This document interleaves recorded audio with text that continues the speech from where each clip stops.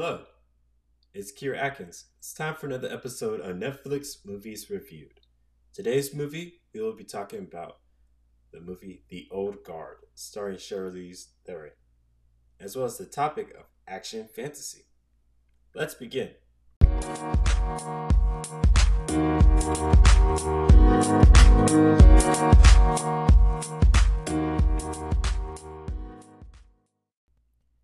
Action fantasy movies are one of the most popular movie genres to exist. Its definition makes it quite broad to explain. Literally, it's any movie that is action genre with a hint of the fantastical, imaginative elements to it. The reason why the definition is so vague is because the genre comes in such a wide variety that it's virtually impossible to present a pure and simple definition. To this day, it is still considered a mainstay in many movie theaters. I will explain more on the definition after these messages.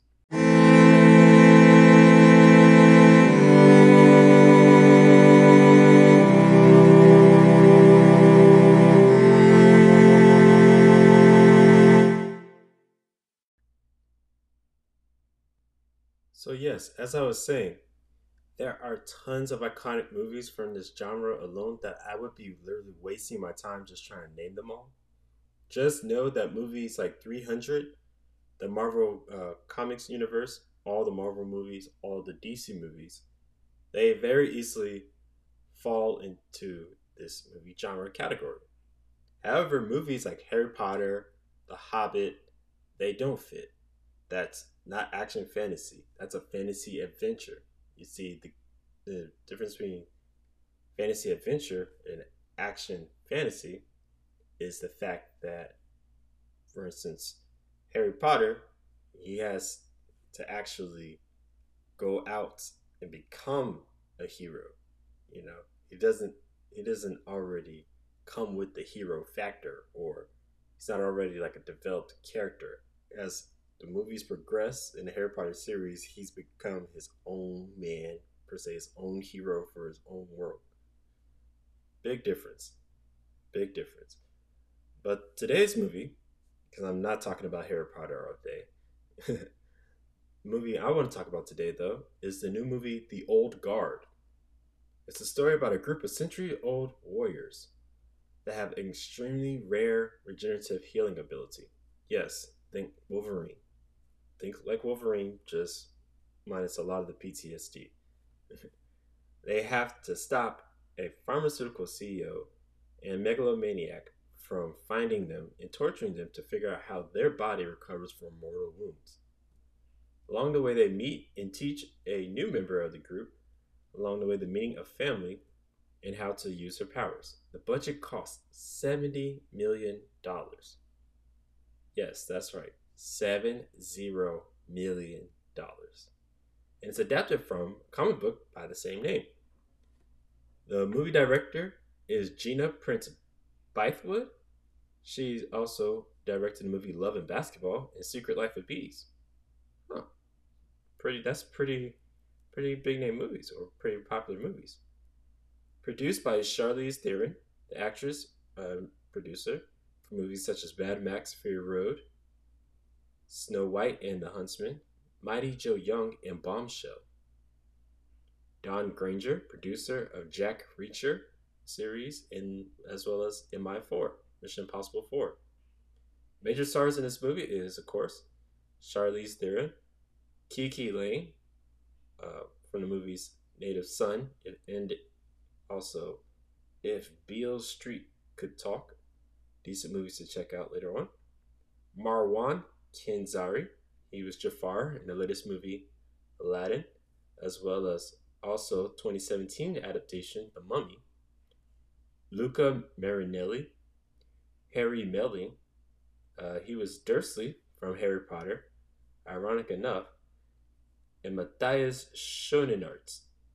He was the villain in the movie Red Sparrow. He also played in the French movie Rust and Bone, that's also on Netflix, and also the movie The Drop, as well as also Chitwell Ejiofor, from the main character from 12 Years a Slave, as well as also did voice work in 2019 adaptation The Lion King, and he also played as one of the cast members in the movie The Martian.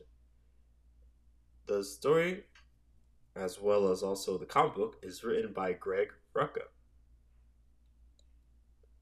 Greg Rucka, now he has a track record. He has quite the track record of story writing in comic book world. Comic book world, he is a legend. He has he has written stories for characters such as Wolverine, Wonder Woman, Cyclops, as well as also action, just basic action fantasy comics such as Queen and Country, which is which that last one is one of my favorite comic book series that I'm currently reading right now.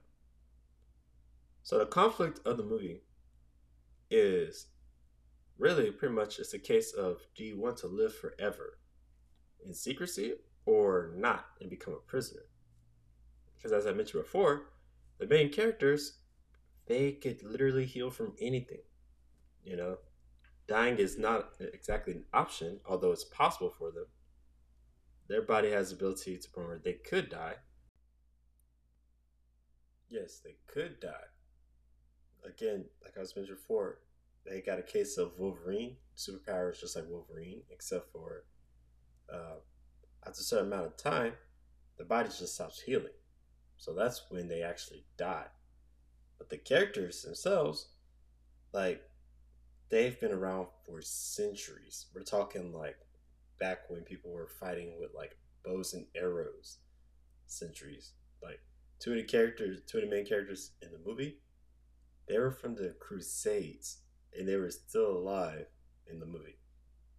Let that let's just take a moment and take that in. Crusades back when the King Arthur stories and legends was prominent. They were alive since then.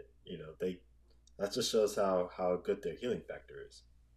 But the thing is though, they have to keep they have to keep their healing factors a secret because like mentioned in the movie, even though they can heal, that doesn't mean that their next of kin or even their children will be able to heal. And so when people find out that, oh, hey, they're granted the ability to heal, people will stop at nothing to acquire it. Versus, you know, uh, allowing someone to find out and you becoming a prisoner because, well, you told everybody. You told everybody, so everybody wants you solely for your power, nothing else.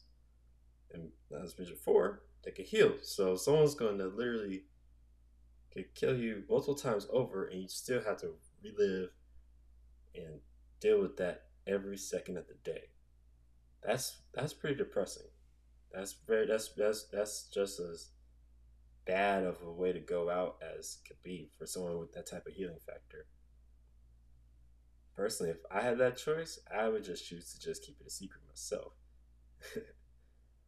But pros of the movie is that it's a star-studded cast, as mentioned before. It has actress Charlize Theron. She's in the movie, as well as also you have the actor from 12 Years a Slave.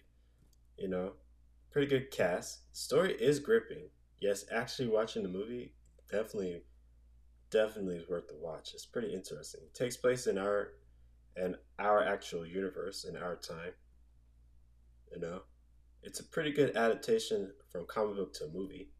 As seen by DC movies, that's pretty tough to do, but they managed to pull it off pretty well. And the drama is definitely there. It's there, but it's a very decent amount. And the characters are actually believable. They're well rounded. You know, sometimes you see like a action movie, where like you only get to see but like maybe 10 seconds of the villain doing something bad, and like we just know that he's the villain because well, he's just the bad. He's the villain. Well, in this case, we actually get to learn that like okay, he's the villain because he wants to do something bad. You know, We learn that the characters, main characters themselves, they're more actually more like anti-heroes. Think Deadpool just more nihilistic because well they've been around forever. They literally have a right to be nihilistic and cynical, but they're well rounded. That's a big pro. The cons though is that it doesn't really explain the protagonist, the group itself, the abilities well enough. As in, if it weren't for a moment in the movie, a quick moment in the movie where they went around in a group mentioning like how long they've been alive, you know, I wouldn't know. I would assume that they're all like they've been around for like maybe 20 plus years. They're just starting to get used to the whole uh, great healing factor. You know, but the character's backstory, wasn't really fully displayed as mentioned before. It's just that it was mentioned good enough for you to actually continue on watching the movie. That being said, it's time to get down to the moment we've all been wondering on. Scores. Just scores. How bad or how good was this movie? So, from around the world, or at least close to around the world, or better yet, as far as the internet has to say about it, on the website IMDb, gave it an overall score of 6.7 stars out of 10, which means that it's decent. It's a modest score. And Rotten Tomatoes gave the movie a uh, 62% tomato, which means that it's another decent movie.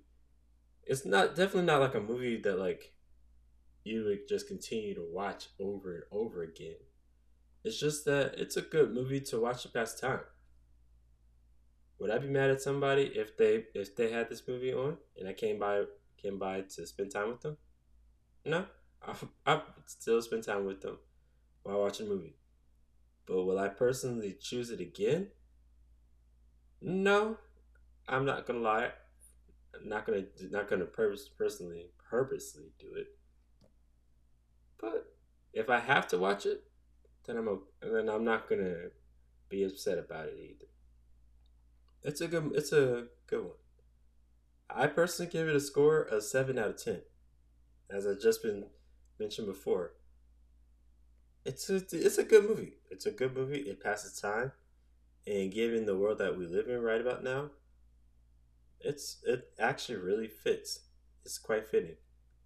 Ironic enough. Well, that's been my review of the movie The Old Guard, starring Charlize Theron. It's again being shown on Netflix. But you don't have to take my word for it. Give it a look yourself, and then I'll let you be the true judge on it.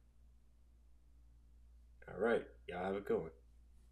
Atkins signing out.